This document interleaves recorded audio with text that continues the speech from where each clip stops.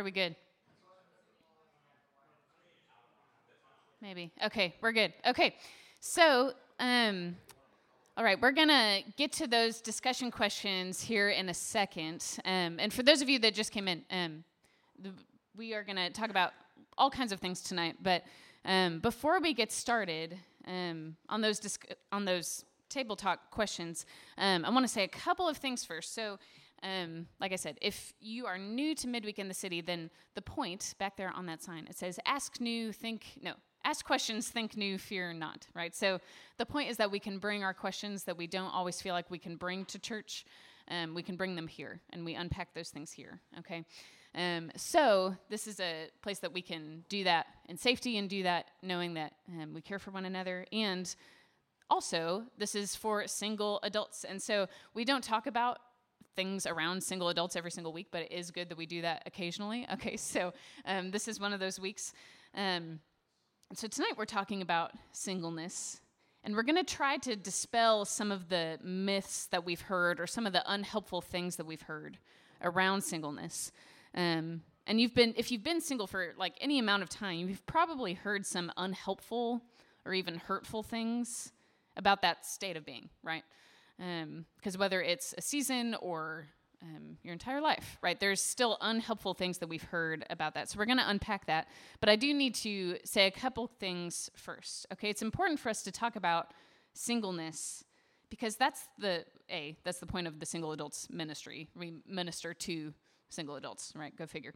And that means we have discussions about what it means to be a person who is single and who is faithful to Jesus, right? But I've said this before, and I'm going to keep saying it, and I especially want to say tonight that the fact that you are single is neither the most important nor the most interesting thing about you, okay?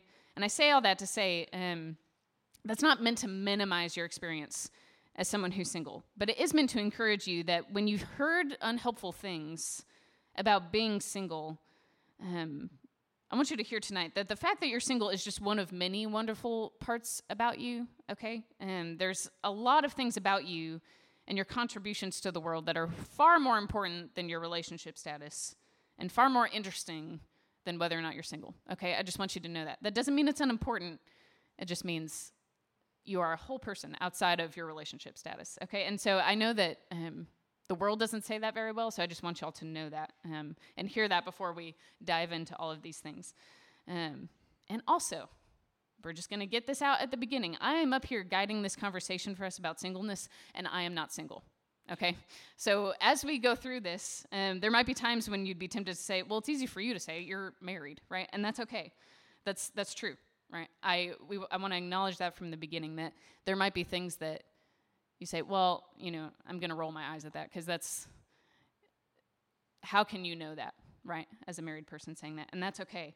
I want to say as much as I can with humility here. And I can't speak to all of these things. But I know for sure that in the body of Christ, we're called to one another. So married people in the church need to be invested in the health of your singleness. And single people in the church need to be invested in the health of marriages in the church, right? We're bound to one another in that way. And so, yes, I'm leading a discussion about this, and I'm not single, but your health is important to me for multiple reasons, primarily that we're in the body of Christ together, right? So if I fumble through things, that's how it's going to be. But just like the opposite goes, right?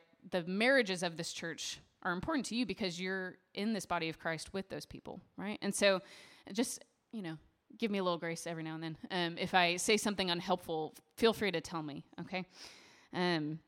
So with that being said, let's turn back to those discussion questions. So what came up for y'all? What are some myths or some things that y'all have heard that have been unhelpful or even hurtful around being single? And I'm going to write these down to make sure we at least try to address these, okay? Because they might kind of have to do with what I thought of before this. But what are some things that y'all said as you were answering that question? Oh, and there's a mic that is in front of David. And because we turn this into a podcast, it's really awkward when I start talking on the mic, but they don't know why I'm talking about what I'm saying because they didn't hear your question in the audience. your voice is not going to be amplified, but it's so that we hear you on the podcast. If you don't want to be on the podcast and this question is uncomfortable to you, then just say, I don't want the mic. Okay? So, what were some answers to that first question?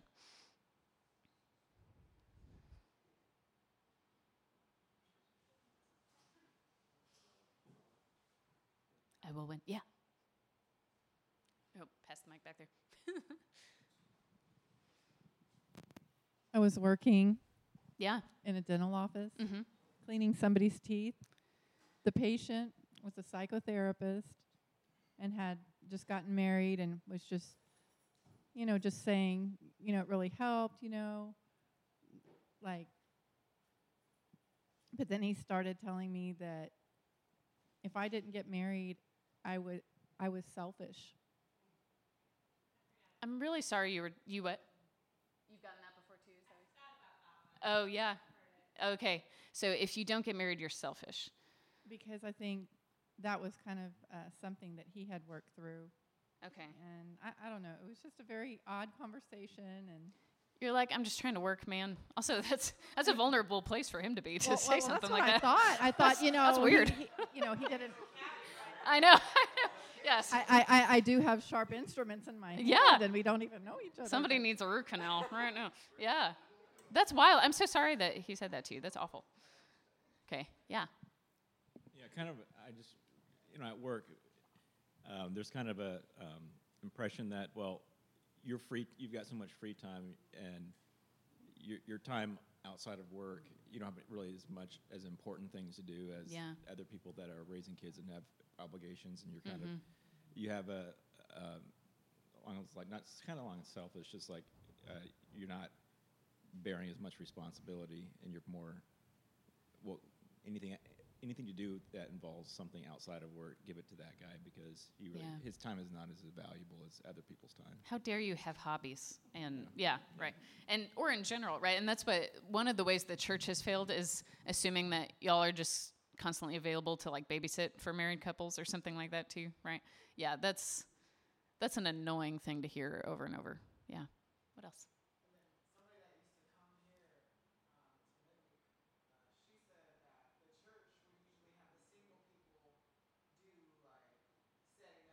Setting down because, like you said, surely you have time, right?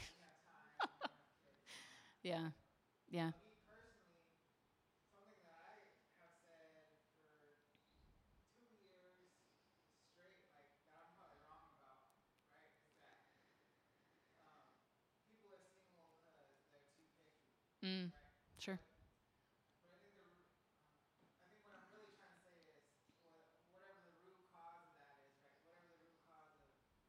Mm-hmm. Why they would be too picky or too critical of others. Yeah, that's good. And that doesn't mean that there's not like things you need to work out when it comes to dating or relationships, right? But that's also, we can't say, well, you're just being too picky, right? Lower your standards, then you'll find somebody, right? That's a ridiculous thing. But yeah, that's good. Yeah. What else? Anything else y'all have heard?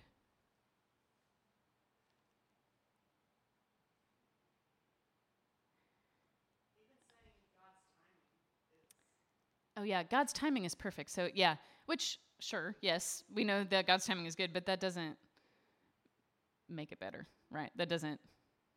I think people are trying to be helpful. Yeah. Don't know what to say. Yeah. Yeah, so they feel like they have to say something, right? Yeah. And there's all kinds of life scenarios where they're like, you want to say something, but you don't know what to say, so you say something totally unhelpful, right? We do that at funerals sometimes, right? We do that.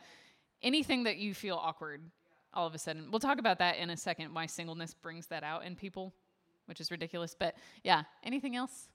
Oh, Josiah. Here, Scott. There. Yeah, I guess I'm a little perplexed because I'm hearing some people answer to the first question, I don't like it when people assume I have all this free time. But I'm also hearing people say to the second question, I love that there aren't so many demands on my time and attention.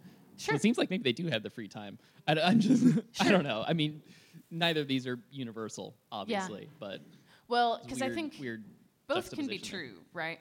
You don't just have all this free floating time. However, there's not people that are constantly monopolizing that quote unquote free It's time. about the assuming, I guess. Yeah. What it says is that you choose to be married and you choose to have kids, and you're Yeah. choosing to do fill your time with that. You can't say, as you're married, well, this just happened to me. It came out of nowhere. Sure. Yeah, fair enough. The single, you're choosing your time just as a married person would choose their time to do different things. Yeah. Yeah, that's good. Yeah. I see that as, a married person, they kind of have prior obligations. Like, they may have children involved. They may have that significant other that may or may not require more attention. And versus a single person, we're kind of more freely delegating our free time to be used how we want it without having to answer somebody. Right, but there was a choice for some, as a single person, to have that in their life. Well, and that's what y'all have all the same, like, responsibilities of keeping yourself alive and making money, right, and doing all these things that that as a single person, it can feel like you're well, I would assume it feels like there's a lot of plates spinning in the air that you're trying to keep up, right? So yes, your time looks different, and you may or may not have quote unquote more free time, but you also are carrying more things for yourself, right? So I get that, because it does feel like we're saying the same thing, but there's some nuance there. Yeah. I mean, we all have the same amount of. Everyone's given the same amount of time. There's Sure. not, it's no one has more time than anybody else. Yeah. It's, Yeah, it's true. Yeah. it's a decision. Yeah. It's really what you're saying is everyone has a decision on what they're going to do with their time. Yeah. And there is an inherent bias that my time is more valuable because I have kids or family, and you don't.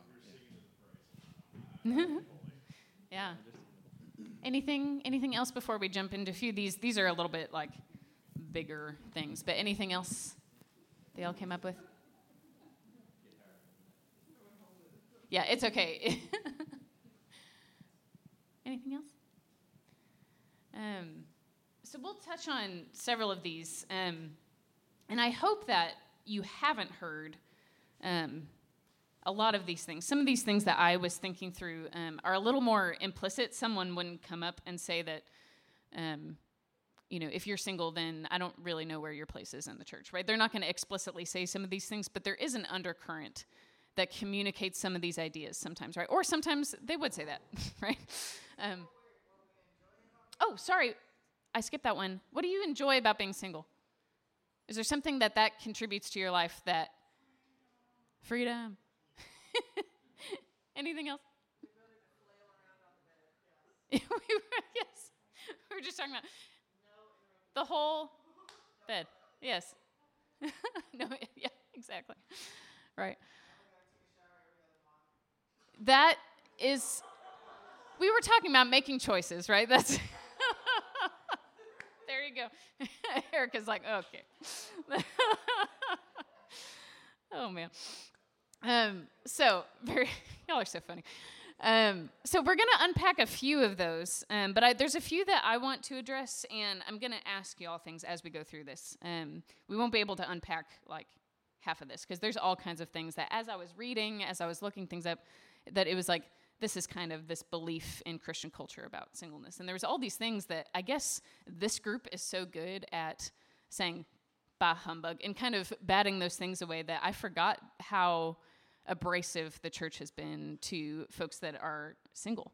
And so one of the books that I just kind of stumbled across is by Sam Alberry. It says 7 Myths About Singleness, and he just kind of dispels these things. And so I read this and a few other articles that were really helpful, and if y'all want this book, feel free to take it. But so there's a few that I want to unpack.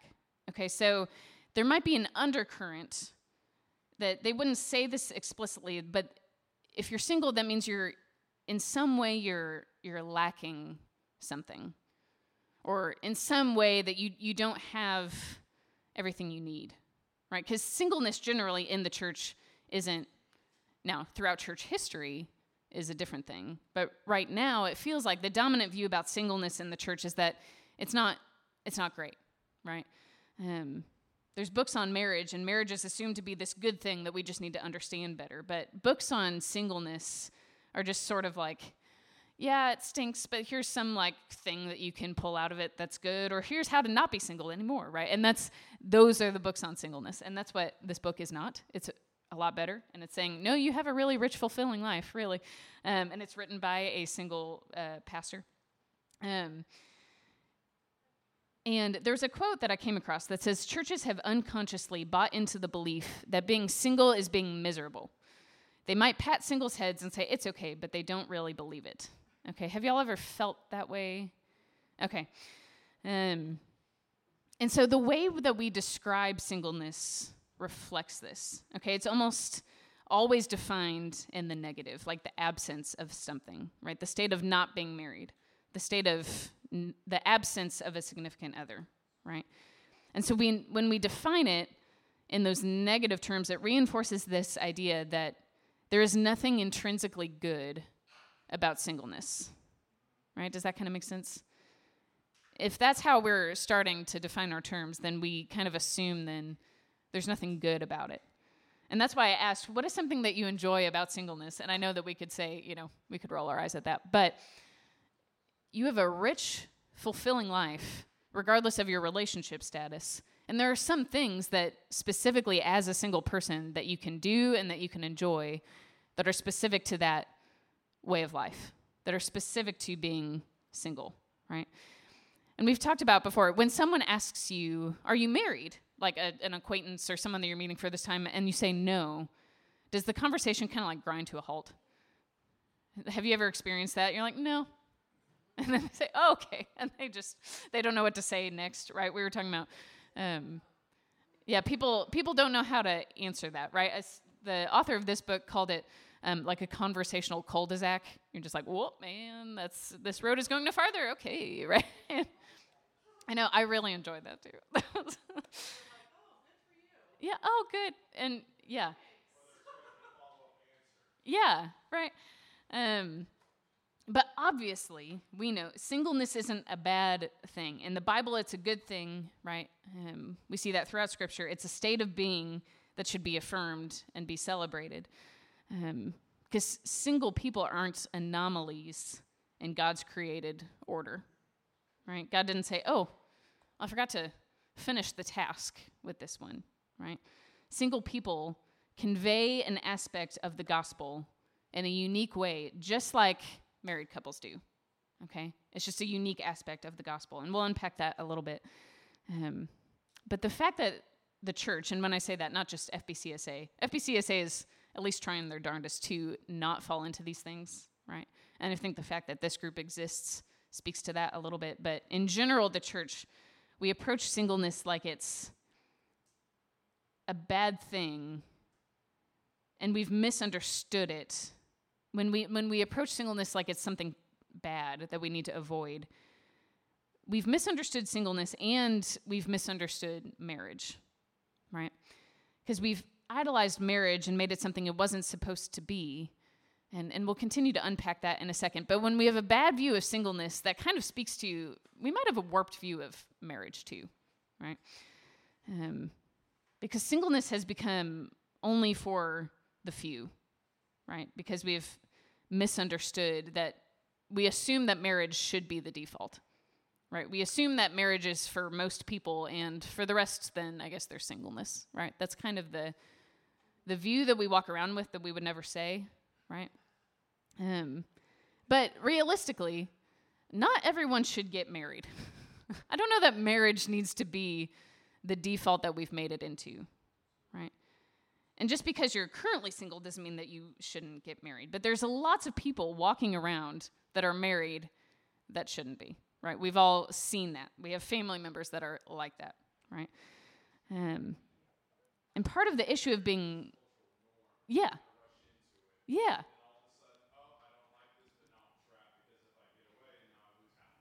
Yeah, right, exactly. And that's what we've bought into, some cultural things there. Yeah. No, we'll make a caveat in a second, but yeah, go ahead.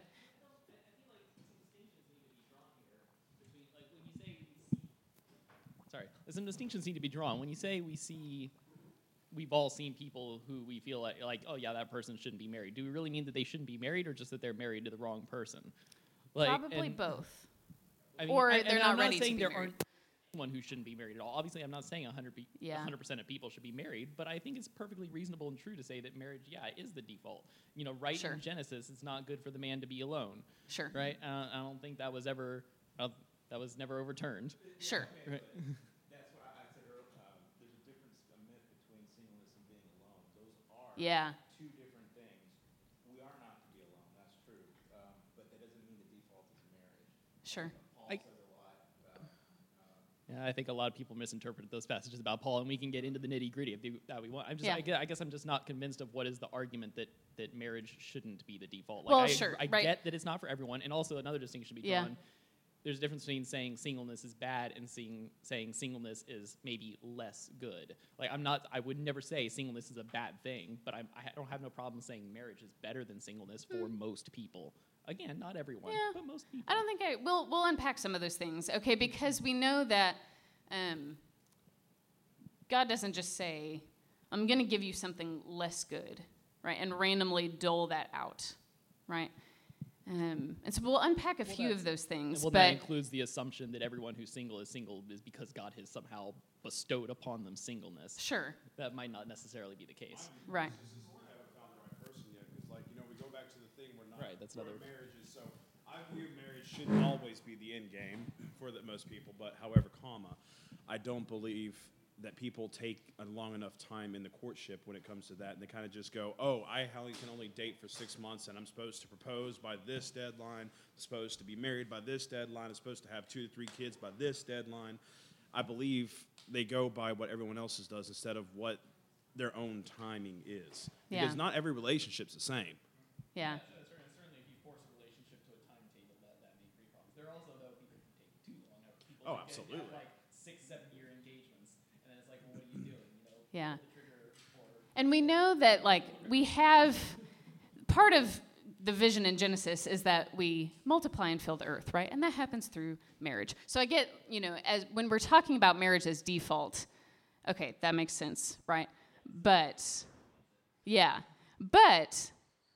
we have multiple people that will unpack in Scripture, like Paul, like Jesus, right? That different people that would say marriage is a good thing. But I would argue that singleness is not a lesser form of being, right? And we'll unpack that a little bit. But that is just one myth that singleness is somehow a lack of something, or it's somehow wrong in some way. Okay, now you can be single poorly, just like you can be married poorly, right? Now that's a whole other can of worms. But the state of being single is not a good or bad thing, right? And I think marriage is a beautiful thing. I'm married, it's cool, but we have elevated marriage beyond what I think it's meant to be, okay? We've made it an end rather than a means, and we're going to unpack that here in a little bit. But we'll, yeah? Yes. In different ways. Well, sure. Well, yes. Okay. In different ways, we have misunderstood marriage. The world would devolve it into nothing. The church has mistakenly raised it up beyond what it was meant to be. Okay. Yeah. So we'll unpack that. Okay, because this other thing is the other myth that I've come across as I've been reading and those kind of things is that singleness is somehow too hard or unnatural because, like we were saying, when we say singleness and we're in the context of the church, we're also talking about celibacy, right?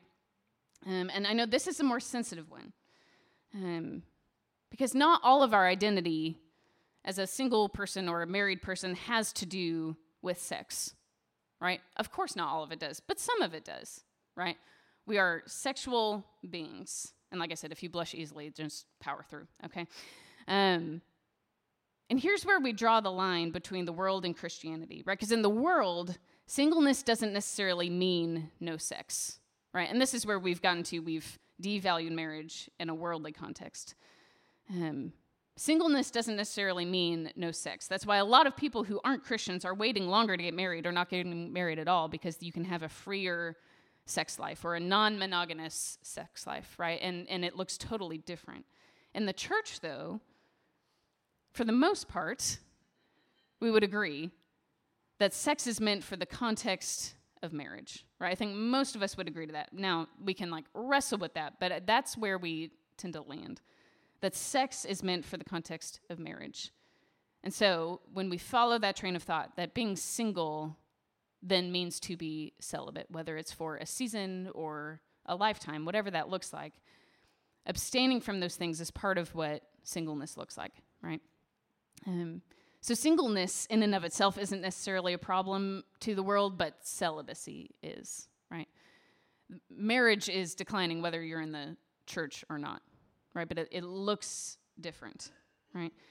Because according to the world, not according to Scripture, but according to the world, it's fine to not be married, but it's not fine to be without a sexual or romantic partner, right?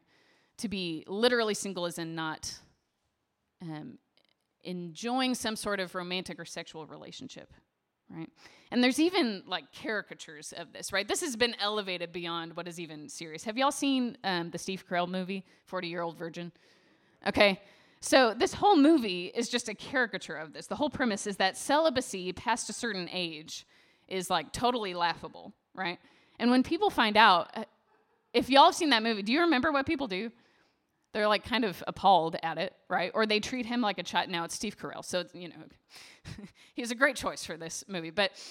Or they treat him like he's a child, right? They kind of, they don't take him seriously as an adult. Right, and so the assumption is that without sex, you can't experience what it means to be a truly human or true adult, right? And that's this kind of underlying current. That's the assumption there, right? So according to that line of thinking, then our personhood or our adulthood or whatever that is tied to sex. Okay, and when we say it that way, that sounds totally ridiculous, right? But that is what's happening under the current of these assumptions, right? And now, it's an important aspect of life, and we'll circle back to this in a second, but sexual intimacy is not required to live a fulfilling adult life, right? And the myth here that we have to constantly combat is that you are not living a full and complete adult existence if this is not a part of your life in some way, okay? Sexual intimacy is not required for that, right? Now, part of this, we see examples in Scripture that people lived full, fulfilling lives who were single and celibate, right? And now, one of these ways that we mentioned, and we'll unpack this in a second, Jesus was single, right? And I want to hear y'all's thoughts on this, because that even might have been one of the things that, as a single adult, people have said, well, Jesus was single, so what's your problem, right? But that is not where we're stopping here. Part of that is we know that marriage and sex are not essential to the human experience, right? They're good things, but they're not essential to the human experience. And obviously, like we said, in general, for population growth and so on and so forth, marriage is how we do that. But when it comes to you as an individual, it's not necessary. Doesn't mean it's not wanted, but it's not necessary. So how does that strike you when we say that, well, Jesus was single, that he lived a celibate life? Does that bring comfort or validation, or do you think, oh yeah, well, that was Jesus, so that's different, right? How does that strike you when we say that? Or is that kind of an annoyance for you to hear that? I think it's pretty easy to argue that Jesus was a special case for two reasons. As a sort of practical reason, life was not good for widows in the ancient world. I think it would have been, let's say, deeply uncool knowing he was going to die for Jesus to marry someone and then leave them widow. And then number two, the theological reason, Christ's bride is the church. So he really couldn't marry a we will circle back to that, because I think we need to make a bigger deal out of that Christ's bride is the church there. That's not just like, well, he was single because the church was his bride. That's a bigger deal that we're going to unpack in a second. But yes. Married already? Do what? Aren't we as Christians married already? Sure. We're all married to Christ. We'll get there. We'll get there. Scott, hang on to that. Okay. We'll get there. Anybody else? How else does that strike you When we say Jesus was single, he lived a single life, a celibate life. How does that strike you? How does that? It's okay. Is it validating? Is it not valid? Okay, yeah. Um,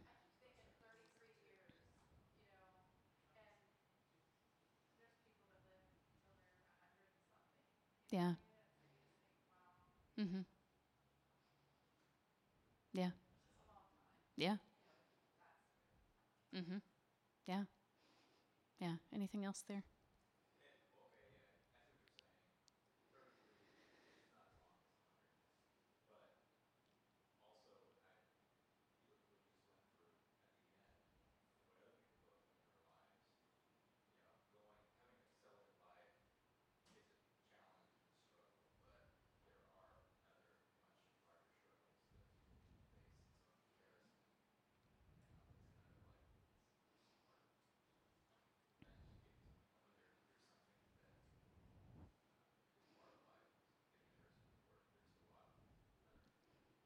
Yeah.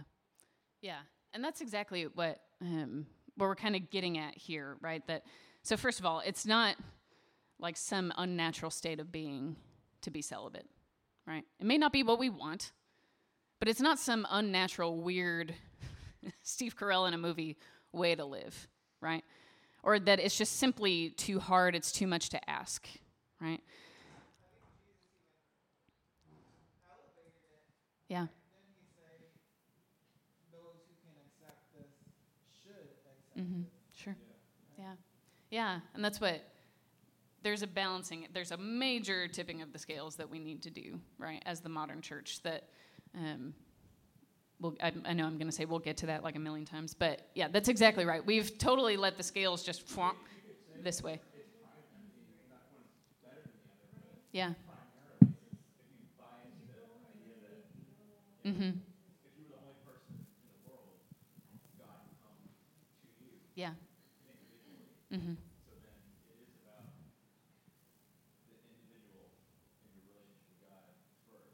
Yeah. Yeah. Yeah.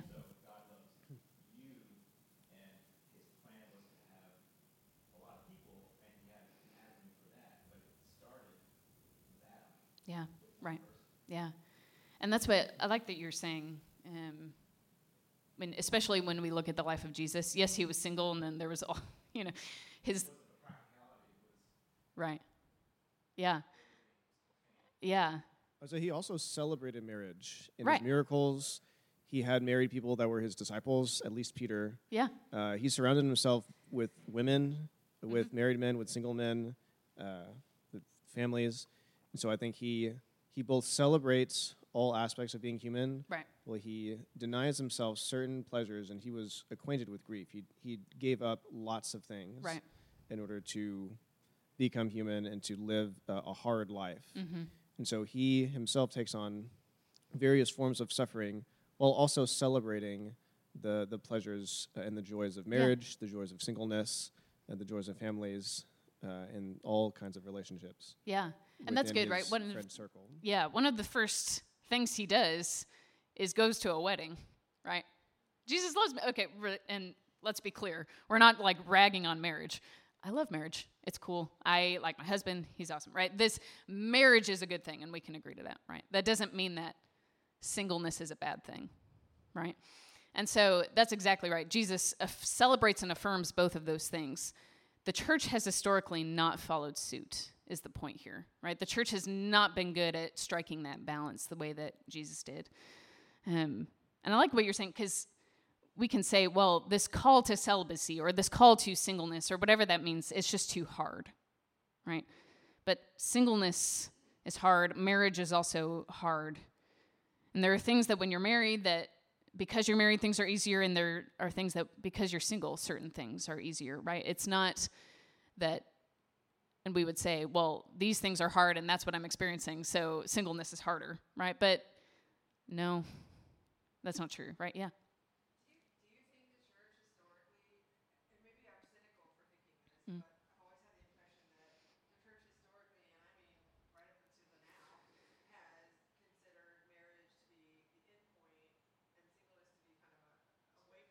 Yeah.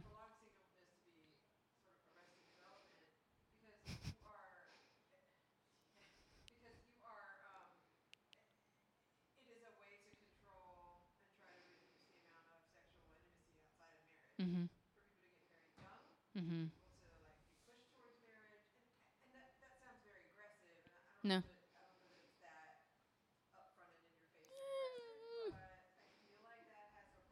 Yeah. Oh, for sure. Right. And that's like Better what to we marry were than burn with saying. passion. That's Marriage is a beautiful thing, but that is how we pollute marriage, right? When we say, well, you should just get married younger so that you can not fall into sexual sin, but we haven't actually formed the things that make a good marriage, right? Yeah, absolutely. And that's what, when we say, there are things about being married that become much harder. Like, once you're married, there are certain things that are just harder, right? There are things that are harder because you're single, right? And that is just, the grass is always greener, right? And we can say that till the cows come home. But like we were saying, what is not true is that going from single to married is now some sort of cosmic upgrade in life. That you're slumming it as a single person, and then you've been upgraded to marriage. Now, if you want marriage and that's something that you desire, then yes, getting that thing in your life is going to feel good, right? It's going to, and that's the case with anything. Like, if you want kids and then you have kids, then yes, you're going to feel like your life is closer to what you want. But God doesn't say, okay, now you can level up from single to marriage, right? That's not what it looks like. That is not, you're not slumming it on some lower tier of life as a single person, right? But marriage is a beautiful thing. And so, just like we said, in singleness, there would be times of happy and unhappy, but the same goes for marriage, right? But if somebody was called to marriage, then for that person, it would be an upgrade because they would be achieving God's calling for them. Yeah. So, like, that doesn't mean that you're missing an upgrade if you're not called. If you're called to singleness, Yeah. Right. then it wouldn't be an upgrade. But Fulfilling your purpose is an upgrade. That doesn't make sense to me. well, I mean, upgrade's a weird word, but that was a word. Yeah. Right. And that's what, Sure. walking into your calling, whatever that is, whether it's a job, whether it's, right. Sure. Yeah. Right.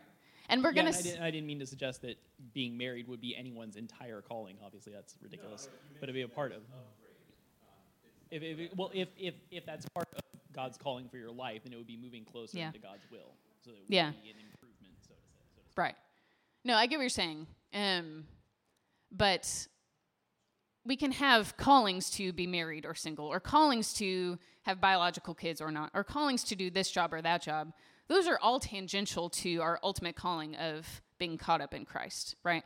And so what we're saying is, in that way, in being caught up in the person of Jesus, singleness is not on a lower tier of marriage, right?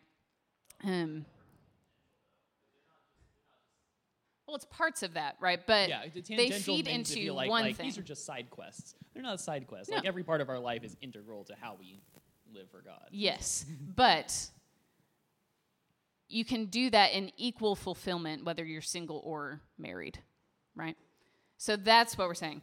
And so then there's one other thing that I want us to be sure to touch on, and then we'll see what else we have time for. But and this is where you are full. I mean, you're always allowed to roll your eyes at me, but this is where it's especially warranted, right? Okay, because there's this idea that singleness therefore means no intimacy.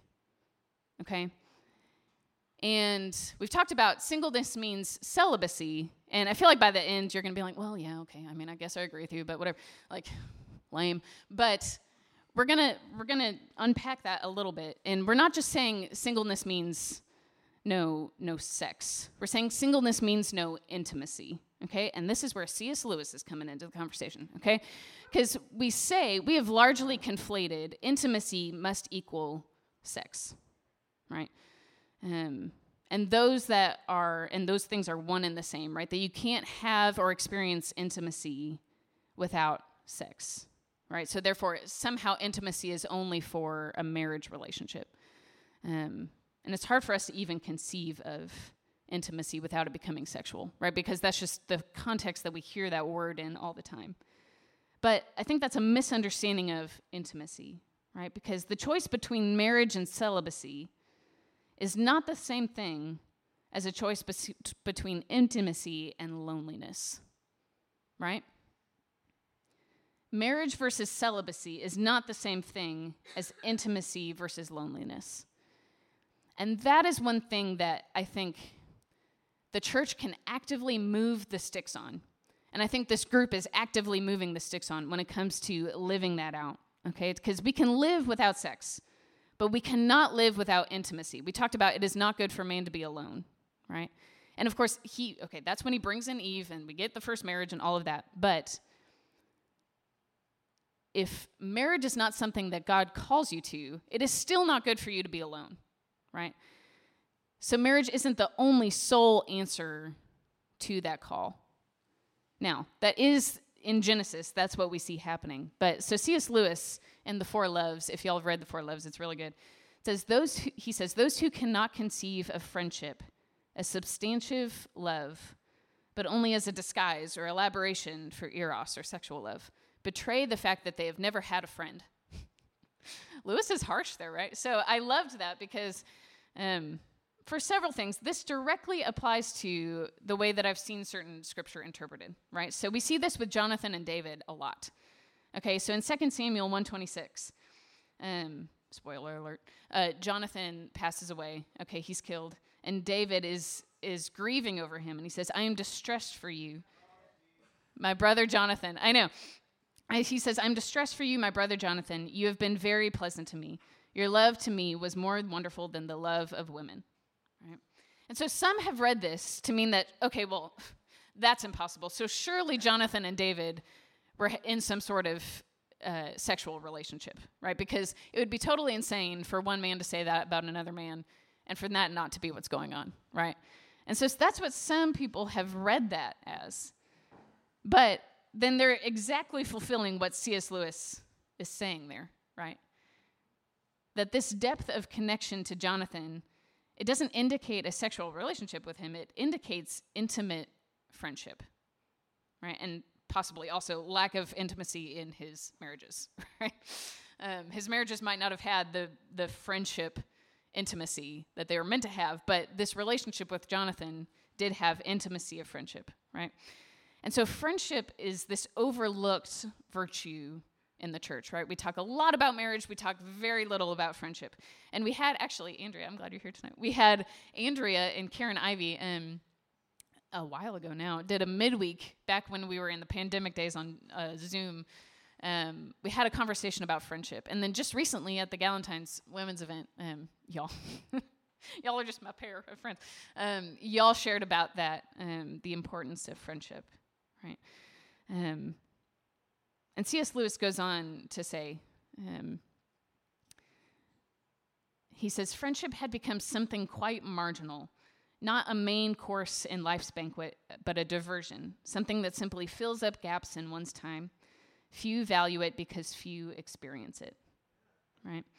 I know, and that's harsh to hear, right? But then when we think about it, that's true, right? We have devalued friendship so much because, okay, there are films, there's a lot of movies that apply to what we're talking about tonight. So like Superbad or I Love You, Man, right? There's these movies that show, and especially, I think this is especially hard when we're talking about two men that have a really strong friendship, but it's especially I Love You, Man. It shows these pair of male friends trying to experience like emotional closeness to each other and love and friendship with one another without being mistaken for a couple, right? And they're going out of their way to be like, no, because we can't even conceive that there can be intimacy in friendship in that way, right? So why do you think we undervalue friendship so badly?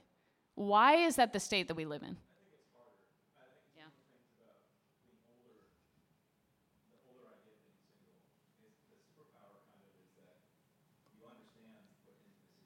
Yeah. More so than era. It's easy to have sex, really. Yeah. Not much to it, but it's much harder if you crave intimacy. Yeah. You look at people, your interactions. I kind of more interested in this person. Yeah. Then it takes more work. It takes more. Yeah. More complex. Yeah. Absolutely.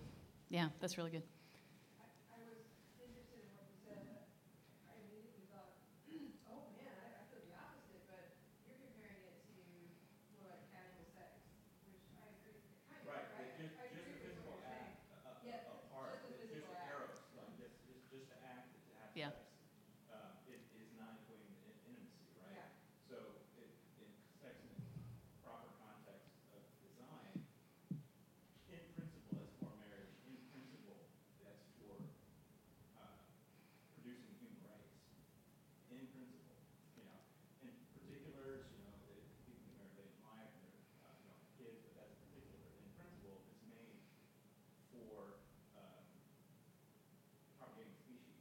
Yeah.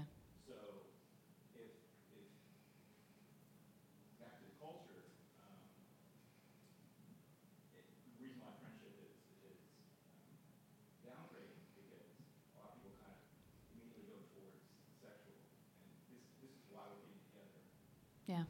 and that's easy to pursue, really. Yeah. It's a lot easier to hook up with somebody than to invest in a long-term friendship.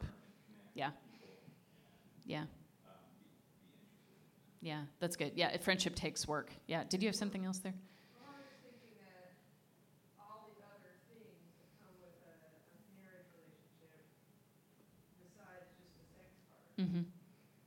That's the hard part too, that's the right? hard part That's the too. hard, that, and that's And what we're I talking would about. say, I would argue harder than friendship, and Mm. yet people, Yeah.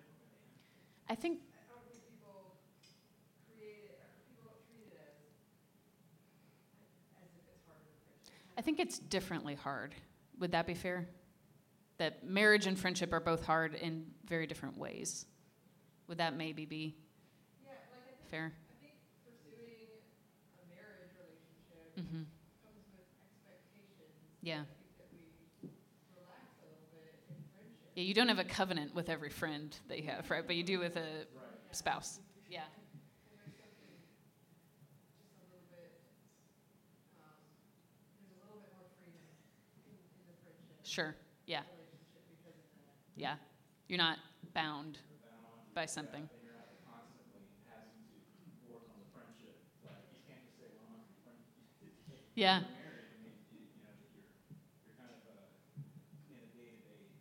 Yeah. If your friend's having a bad day, you can say, let's try again next week, right? Yeah. Kathleen, did you have some? I don't know. There's so many things bubbling up. Yeah. One thing that's occurred, well,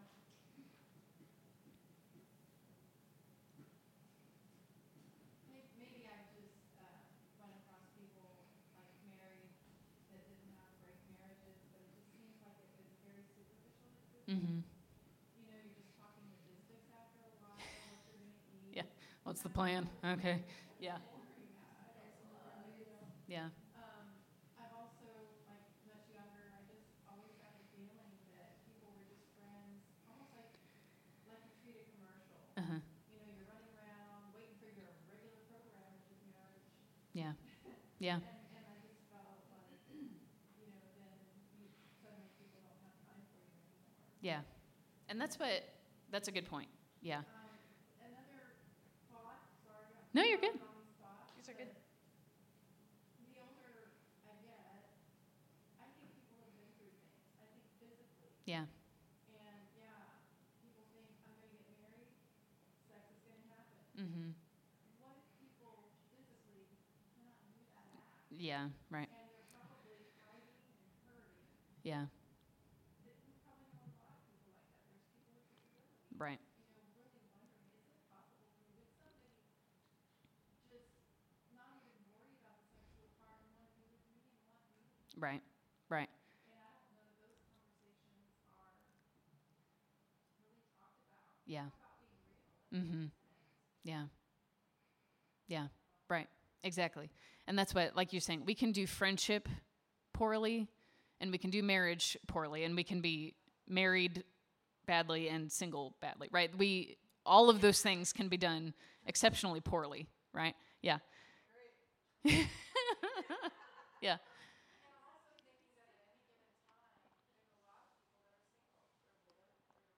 Yeah. Right. Single doesn't mean the same. Yeah. Right. Yeah. Yeah. Singleness is not a monolith, right? People, you may find yourself single for all different kinds of reasons, or single again, or right. And I think that's important to point out, right? That it is not as clear cut as we make it out to be. Yeah. The point being, and what C.S. Lewis is trying to say, is that real intimacy can be found in friendship. Do most of us experience that? No, because friendship is hard, like Brian was saying, right? Intimacy is not exclusive to marriage. And it's easy to say, oh, well, yeah, that's trite. Yeah, we can have friends, but there's certain intimacy that's only found in marriage, right? And Andrea, this is sort of what you were saying. There is certain things as far as intimacy, regardless of sex goes, that are only found in marriage because you're living that day-to-day life with that person, right? But the thing that makes marriage good is friendship. Otherwise, you're coordinating logistics and having sex, right? And those are, and for some people, that's their life, right? So the thing that makes marriage good is friendship, right? We boil this down to the same common denominator, whether you're single or married, it's friendship, right? But we act like marriage has nothing to do with friendship, that friendship is some lesser good than marriage, right? I really enjoy my marriage because Blaze and I are friends, right? And I have a depth of friendship with him that I've never experienced elsewhere, right? And there are a lot of, what I've seen when I see unhappily married people is that they don't have friendship as a part of their marriage, right? And have y'all ever heard of the 7 levels of intimacy that Matthew Kelly came out? This is like super old, and that's super fuzzy. Sorry. But so we start at the top with cliche. Okay, so this is when you're in an elevator with someone and you say, boy, it's hot out today, right? Or, right? And you're just kind of getting through that social interaction, right? The worst, I know. Okay, and then we move to facts, right? I guess it's hot outside today could be a fact, but right, we move down this chain. Okay, we go from cliche to facts to opinions. Okay, now we're getting into where relationships could get dicey if we have different opinions on something, right? Okay, we move from opinions to hopes and dreams. As we're becoming more intimate with someone, we're going down this pyramid. From opinions to hopes and dreams. And then feelings, which is funny that that's after hopes and dreams to me, and that it's different from opinions, right? Okay, and now we're into fears, failures, and weaknesses.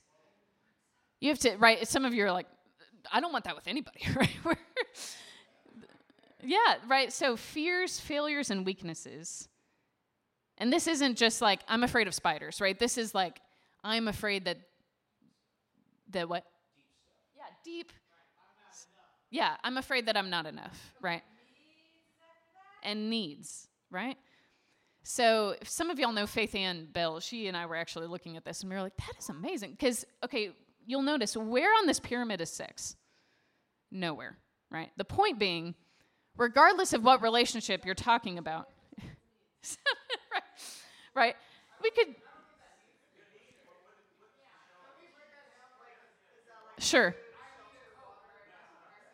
Sure. So needs as in you are asking for, right? And I could see, like, there is, especially in marriage, there is a need for sexual intimacy there, right? But we're saying, because this applies to any relationship, so needs being, yeah, I am, yeah, or when I think of, like, if I am sick and life is terrible and I look a mess and everything, I need somebody to do something for me. Otherwise, it's not going to happen. Yeah, exactly.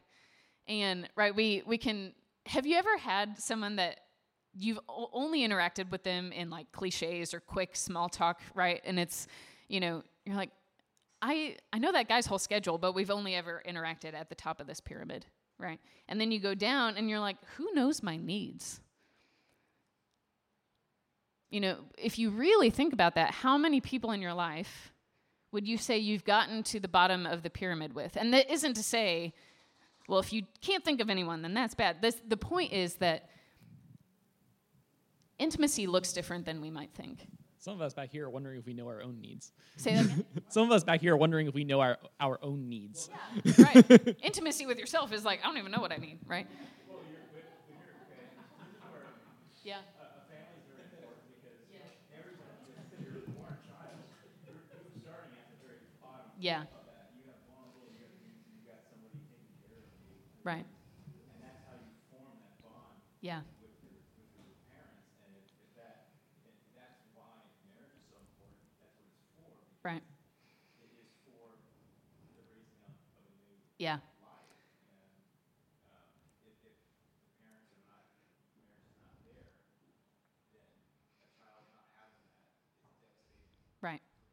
Exactly. Right. That's what we're creating. Hopefully, marriage is creating a space for a child to experience all of these things, right? And we've all seen, if you're not getting your needs met by your parents, then, right, things go downhill fast, right? Because theoretically, now, if you have complicated relationships with your parents as adults, right, I know things get complicated with age, but hopefully our parents are able to meet our needs, right? Because that's our most vulnerable thing.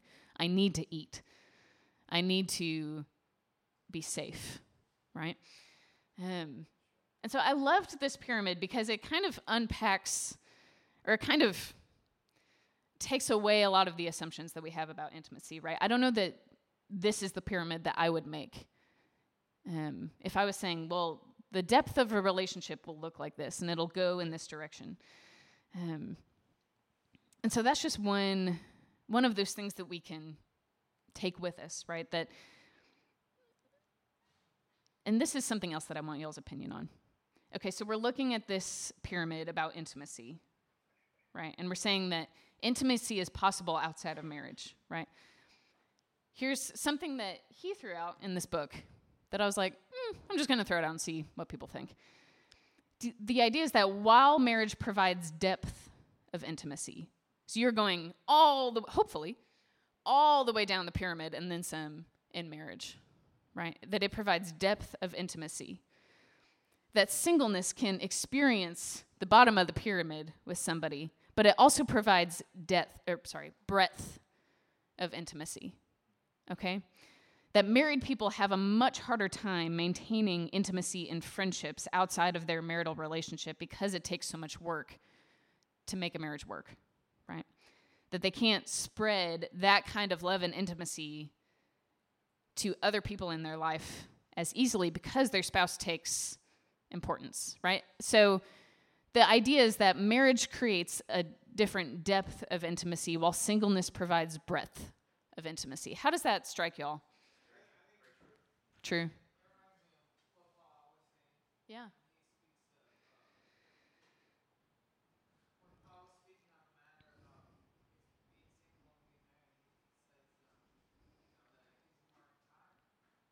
Yeah. Yeah. Yeah. Yeah. And that is something I'll say, as someone who's married, I lament that I don't experience friendship in the way that I would like to. Because, now, partly because I'm bad at keeping up with people or whatever, but there is a certain cap on how much you can give, right? And that has to go to your spouse, you know? And so how much how much is there left, right? And that's something that I grew up with a lot of strong friendships, and I constantly am trying, longing, yearning for depth of friendship, right? Friendship outside of just, I have wonderful friendship with Blaze, but in other relationships, right? That is something that I want so badly that I'm striving to be better at. But I know I've heard myself say this before I got married, and I've heard plenty of people say this. Well, as soon as people get married, they stop being your friend because they're too busy for you, right? And okay, first of all, it depends. And there are people that I think, especially if they've been single for a prolonged period of time, they are better at not doing that, right? But in some way, some of that is inevitable, right? There's going to be some change there. It's not as inevitable as we make it out to be, right? You can't have, it's not that, you can't have any intimate friendships outside of your marriage now, but you have to work really hard to make those things happen, right? And so, point being is that friendship or singleness in some way frees you into having a breadth of intimacy that is unique to being single, right? Okay, I'm trying to think of more things here. One other myth that I want us to uncover, and then, yeah. It is because people don't want to be transparent and they would rather, because you mentioned that in the beginning of this evening that, the church needs to kind of overstep that and have that connection between single and married people, no matter what, just to have that connection, togetherness, right? Mm-hmm. But to that statement that you said about marriage, requires this extra time and extra investment in your marriage. Yeah. But I also wonder, isn't it because also sometimes married people or being single, we don't want to be transparent and honest with each Right. other to build that intimacy Right. even outside of the. Right, exactly. That's some of that isn't because we're married. It's because we're struggling to be truly transparent with somebody else, right? And that's what, right, when we get past maybe like opinions, now things start to really require transparency, right? Because you might have hopes and dreams or feelings or fears and failures, right? That, well, now that we're at that level, this is requiring more vulnerability, right? And that's a fear for people regardless of their relationship status. So yeah, that's regardless of your status with somebody else. Transparency is something that we have to work on, right? And that's good. And that's what, so one more final myth, because I've been convicted of this even as a married person recently, and we'll unpack this in a second, but there's another myth that singleness means you can't have family, right? This, obviously, you come from a family. You have somebody birthed you, right? So there's this assumption that the nuclear family is the primary space in which we do life, right? And so therefore, if you're single, then you're kind of out in the cold, right? Because we talk about Saturday afternoon as family time, and you're like, well, guess it's just me then, right? You know, there's this kind of assumption that the nuclear family, a mom and a dad and their kids, are where the primary stuff of life happens. And yes, that is literally true, right? But I would argue that the church came in and flipped that script, right? The church is meant to be the space that we do life in. And yes, the nuclear family together goes to church.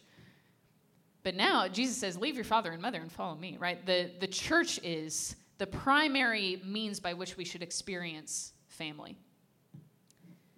And so that should be good news to folks that are single, because it does not matter what your marriage is, what your relationship status is, if you have kids or not, or whatever.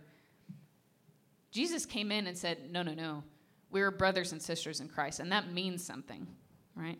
And so that also gives you a certain responsibility to that, right? That doesn't mean that because you're single, you're not called to raise children, okay? Because, like we said, single people should be invested in the marriages and the families of the church and vice versa, right? Families should be invested in your health as a single person. But that means the calling to raise up children of God, the calling to sow into the children or youth or young people in the community is not just for married couples, okay? And so, full disclosure, me and Blaze have talked about, do we even want kids, right? We've had that discussion of, is that something that we want to do? And we said, well, whether or not we have biological children, because we're Christians, we are called to parent in some way, or fill in the blank there. Parent might not be the right word, but raise children in some way. To mentor, right? To come alongside biological parents, or whatever that looks like. And so therefore, that's a responsibility on y'all too, right? So this family thing, yes, okay, even though I'm a single person, that the church is my family. Well, that means you're a family member to somebody else, right? And so when we do like child dedications, we always do something when the congregation is given a charge, right? And the congregation says, yes, we promise to raise this child with its parents and support them and all these things, right? That's serious, right? But we don't always think about it in that way because we're individualistic and we tend to, we don't have that communal culture, right? That's not the way of the West, right? So it's kind of a double-edged sword, right? Because yes, you have this family that it goes over just biological family. It goes over just who you're related to. The church is more important than that, and should include, hopefully, everyone that you're related to. But you have a calling to the rest of the people in that family. Any response to that? Yeah. I think that also it does put responsibility on us.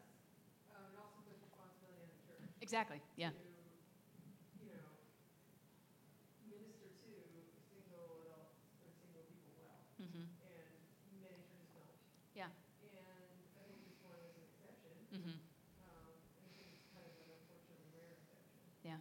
So I agree that like, I think that having this community to go to Mm-hmm. has been a game changer. Yeah. It's a completely different way of looking at life. From friends of mine in the military that live different places and that don't have this kind of community in their lives, their single life and the way that they try to find community Mm-hmm. it seems to be a much bigger struggle. Yeah. And it looks very different. Mm-hmm. So I would say that it provides that well, but I think that having that specific need be met, the church needs to be continually aware of that. Yeah. As does the individual person. Yeah. Right. Yeah. Any other thoughts there? Because that's what, even as someone who's married, we can't just say, well, we're not going to have kids and we're just going to travel and, none of y'all are my responsibility anymore. None of these children in the community, choosing not to have biological children does not excuse you from raising children or raising people in the community, whatever that looks like, right? Yeah, Scott. They got YouTube shorts. They call them dinks. Dual income, no kids. Oh, man, it sounds nice. I'm not going to lie to you guys. We can go to Hawaii whenever Yeah, we want. right, exactly. Yeah, yeah. No, I know. It's real.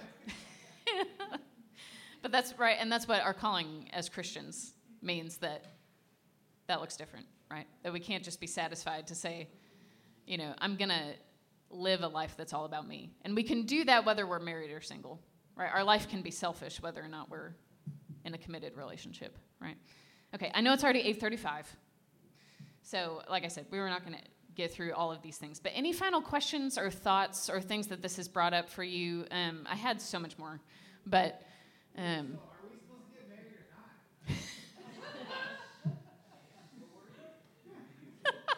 I'll let you simmer with that one. Yeah. This conversation was so good. Is it recorded? Yes. I will... I know we failed with the microphone. That's okay. Yeah, I will have a transcript. I'll work on it. But yes, it is recorded. Yeah.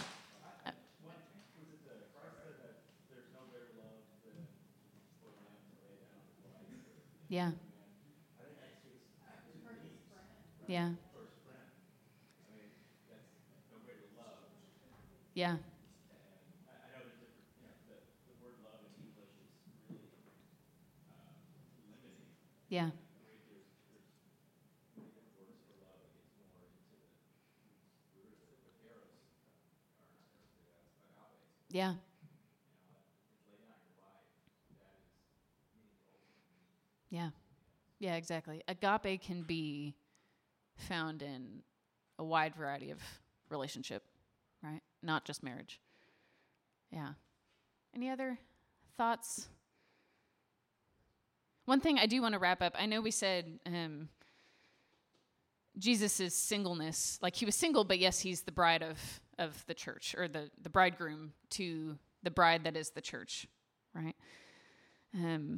But all of the point of marriage is that when I say we've elevated marriage beyond what it's meant to be, marriage is a great thing, like I've said.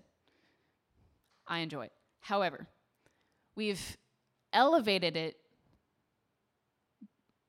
from a means to an end, okay? It would be easy to say that you find fulfillment in marriage. No. The intent of marriage is to be a signpost that points us to the gospel, right? The intent of marriage is that we're seeing a physical, literal, right in front of you, because it's really hard to keep the gospel in front of us all the time. Marriage is a literal example lived out of the marriage between Christ and his church, right? And so marriage is a beautiful thing that is meant to be a sign of the thing to come, right? It is meant to be a sign of Christ's love for the church. And eventually, on the other side of heaven, the fulfillment of those things, right? We know that we're still waiting on these things. When we say the kingdom of God is already, but it's not yet, We're still waiting on the return of the bridegroom, right? And so saying, yes, Jesus' singleness, yes, well, he was the bridegroom to the church, but his singleness also speaks to that ultimate marriage that our interpersonal marriage is meant to speak to, right? So he wasn't just single because, well, he had this kind of greater, more meta version of marriage. You know, his singleness points to the ultimate marriage between Christ and the church. And I would argue, and this is what the author of this book argues, that your singleness does the same thing. That, yes, you're not living in a state of marriage now, but remember, Scripture says there's not marriage in heaven, right? We kind of shed that way of living because the ultimate marriage has taken place by that point. The ultimate marriage between Christ and his church has taken place. So now we don't need this sign pointing to that because it's happened, right? We're living on the other side of this beautiful wedding between Christ and the church. So we don't need this signpost pointing to that anymore. And so singleness says, you know, we look back and we get a lot of our theology about marriage from Genesis. I would say that we should get a lot of our theology about singleness from Revelation, okay? It's easier to look back and say, well, you know, bone of my bone, flesh of my flesh, you know, and we get this beautiful, and it's wonderful, right? This beautiful theology of marriage. However, marriage is for, the marriage that we understand today is for now. It is not for eternity, right? And so singleness is saying that, you know, if marriage shows us the shape of the gospel, and it's meant to mimic and point us to what the gospel looks like, singleness says, and the gospel is sufficient. Right? We don't find our fulfillment in anything else other than Christ. Right? And so so there is a beautiful part of the gospel that singleness should point us to. Right? Marriage is not the only signpost. Singleness is a signpost too. Okay? And that idea can then infiltrate the rest of the things that we think and believe about singleness, including sexuality, right? Including all these things that we don't have time to unpack. But if nothing else, hear that, right? That singleness points to the gospel, just like marriage does. And both should be affirmed and celebrated, okay? Any other final thoughts before we pray around tables? I know this was like, we were kind of trekking through the snow on this one, okay? But I hope this was encouraging and not confusing. And I hope that you walk away knowing that no, really, there is intimacy to be found, regardless of what station you find yourself in life, okay? So I love y'all, and I'm sorry for any way that I stumbled or spoke poorly. But as we do, I want us to pray for each other around tables, and especially in this way, that we would find this kind of gospel meaning in our life and true fulfillment in Christ, regardless of our relationship status, okay? So I want to pray for you. I know I should probably do that every week. I just kind of send y'all to pray, but I'm going to pray for y'all, and then I want y'all to pray around tables. Okay, let's pray. Lord, the body of Christ means more than we think it does. Lord, and I need the people in this room to draw closer to you every day, because their relationship with you impacts me in a spiritual and mystical way that I can't even fully understand, and vice versa. And so, Lord, we ask that you would, as we think about singleness or marriage or relationship status or those things, or things that we want but don't have, or things that we regret, Lord, all of the things that we mull over when it comes to relationships, Lord, we know that you're with us in that. But Lord, we also ask that you would take us to a higher plane of thinking there. Lord, that we would be reminded that that you have called us to live a full and fulfilling life in Christ, whether we're married or single, and that is 100% possible. And we thank you for that. Lord, we thank you that that we have thought wrongly about singleness and about marriage, but you correct those things, Lord, and you have the perfect view of every station of life. And so, Lord, we ask that you would help us to catch on to that view. Lord, help us to walk away encouraged. Help us to walk away feeling closer to you, Lord, because of the way that you've created us to live in intimacy with you. So, Lord, we love you, and it's in the name of Jesus that we pray. Amen. Okay, so y'all go ahead and pray for each other around tables, and then we will get on out of here.